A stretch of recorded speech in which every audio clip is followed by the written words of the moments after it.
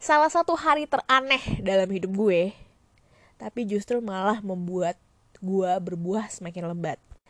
Hai guys, welcome again to my podcast. Jadi hari ini gue mau cerita, ini sumpah hari ini tuh hari teraneh banget. Jadi gue kan seperti biasa lah ya, hari Sabtu tuh gue ngejob kan, hairdo.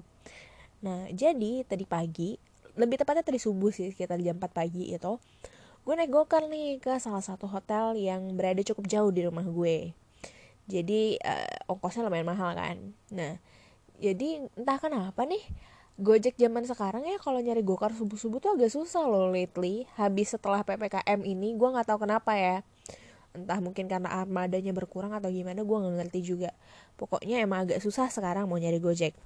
Nah, terus sekalinya dapet gokar, gue tuh kebagian uh, mas-mas gokarnya yang aneh banget gitu.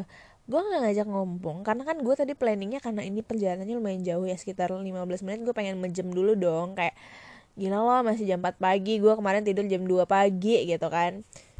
Tapi anehnya gue gak membuka percakapan apa-apa nih.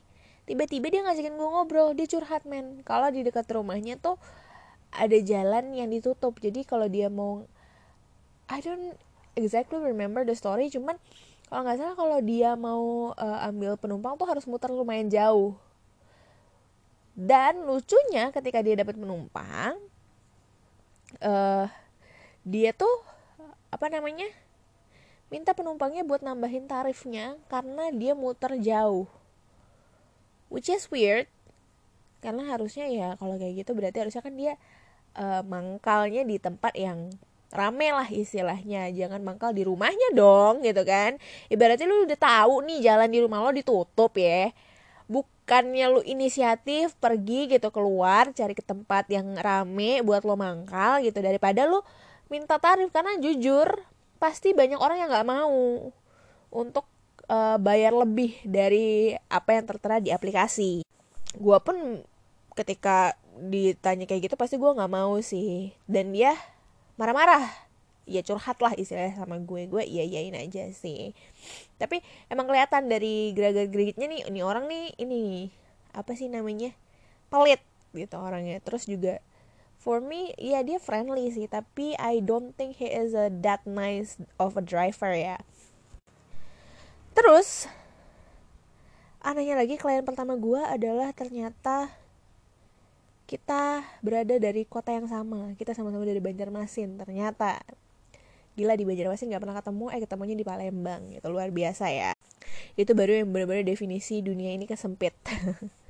Nggak sampai di situ keanehannya, karena ya kita ternyata berada di satu circle yang sama gitu, sama-sama alumni dari satu sekolah yang sama gitu. Jadi tapi nggak pernah ketemu di sekolah dan nggak pernah ketemu aja gitu. Jadi akhirnya banyak sharing tadi. Terus setelah itu dari lokasi pertama ke lokasi kedua, gue naik gokar lagi nih. Ini driver gokarnya tambah lebih aneh lagi. Dia curhat lagi. Kalau tiba-tiba nggak ada angin, nggak ada hujan, gue diam ya kan. Tiba-tiba dia curhat soal performa hariannya yang turun gara-gara sering dia nge-cancel orang karena saking jauhnya. Tadi aja dia katanya muternya lumayan jauh. Like I don't care man, gue nggak peduli gitu. Gue bukan orang yang bersimpati dan empati yang tinggi ya. Jadi kayak gue oh iya pak, terus dia tetap curhat banyak banget gitu kan, which is yang membuat saya lumayan annoying karena like what the fuck man gitu kan. Terus jangan sedih, pulangnya pas gue lagi hairdo di tempat kedua nih, belum pulang. Gue lagi hairdo, ternyata gue miskom sama klien terakhir gue. Dia minta rambutnya diurai dan kayak disasak ngembang banget gitu ya, ala-ala ibu pejabat seperti biasa. Sedangkan gue nggak gue kira cuman pengen diangkat setengah gitu. Ternyata pas gue udah mau pulang, dia bilang nggak mau kayak gini. Dari tadi AI kenapa nggak ngomong? Dari tadi udah gue bentuk nih rambutnya ya Mbak gitu kan, gue udah sasak, udah gue jepit-jepit, tiba-tiba nggak jadi ternyata. Ini rasanya ya, lu tahu, gue udah mau marah. Terus oh jangan sedih, jangan sedih belum selesai sampai di situ doang. Dia udah deh pokoknya ai tadi ngeselin banget. Terus akhirnya pulang kan, gue lapar, gue order dong Shopee Food nih, gue sebut nih namanya Shopee Food. Terus gue udah curiga nih sama drivernya dari tadi, nanya di mana antarnya. Gue udah jelasin dong, dan jelas-jelas di situ ada mapnya dong. Dia nyasar, gue cuma tinggal suruh, kak belok kanan lurus aja, nggak belok-belok, dia malah muter-muter. Gila, itu ngeselin banget sih, sampai gue kayak mau marah, sampai diubun-ubun, kayak bener-bener gue jelasin berkali-kali gitu. Dan dia nggak ada inisiatif mau nelpon gue pakai nomor handphone, nggak mau. Dia juga, gue juga lagi nggak ada pulsa lagi kan, gue juga nggak nelpon dia nggak nelpon gue, jadi cuma dari chat doang. Literally jelasin alamat dari chat tuh kan susah banget ya. Aduh, gila sih gue. Udah gitu, gue kan udah sering nih beli Ricis di Shopee Food ya. Tiba-tiba dia minta parkir sama gue. Seumur-umur tuh gak pernah gue beli Shopee Food di Ricis dimintain parkir. Keselin banget tau gak sih. Sumpah gue kayak mau marah sampai kubun-ubun gitu kan. Gila gue. Pokoknya hari ini sumpah adalah hari yang teraneh. Gue sampai kayak kesel banget, sampai kayak mau marah, sampai keubun-ubun gitu kan. Sampai gue kayak bertekad gitu kan, nanti agak sorean atau besok ya gue mau kasih bintang 3 deh mas-mas Shopee Food ini. Terus mas-mas Gojek yang tadi mau gue kasih bintang 4. Jahat ya planning gue.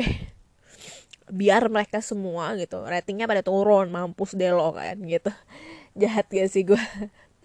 Parah. Tapi akhirnya gue tidak melakukannya karena gue takut kan, kayak kalau gue langsung kasih rating kan, kalau misalnya ratingnya langsung turun kan dia begitu lo kasih rating kan di performanya langsung turun kan, which is langsung ketahuan dong ya, customer mana yang kasih bintang jelek gitu. Terus nanti kalau gue tiba-tiba dilabrak ke rumah gitu kan gak lucu ya.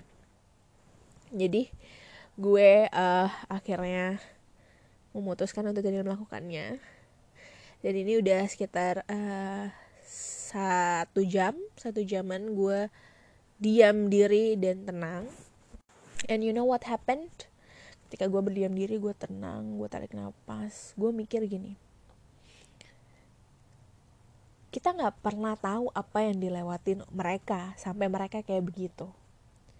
Gue gak tahu juga kalau gue dibohongin apa enggak sama si tukang Shopee Food itu, kalau ada parkirnya apa kagak gitu kan. Cuman the thing is, kita gak pernah tahu apa yang mereka lewatin sampai mereka jadi seperti itu.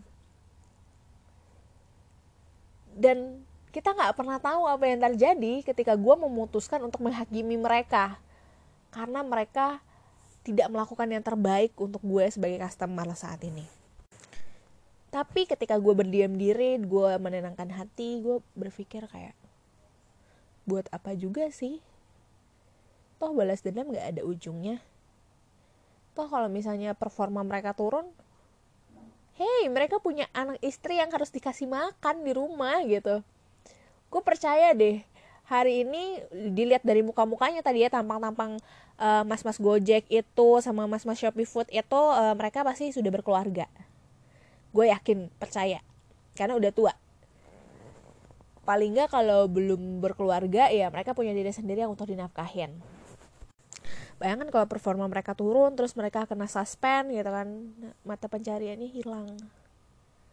Gue mikir sih, akhirnya gue nggak jadi ngasih bintang jelek, tapi gue juga nggak kasih review. Gue akhirnya memutuskan untuk juga nggak kasih review sama sekali. Kenapa? Karena daripada gue memberikan review yang nggak jujur, atau gue memberikan review yang jelek sampai membuat dia harus kehilangan pekerjaannya.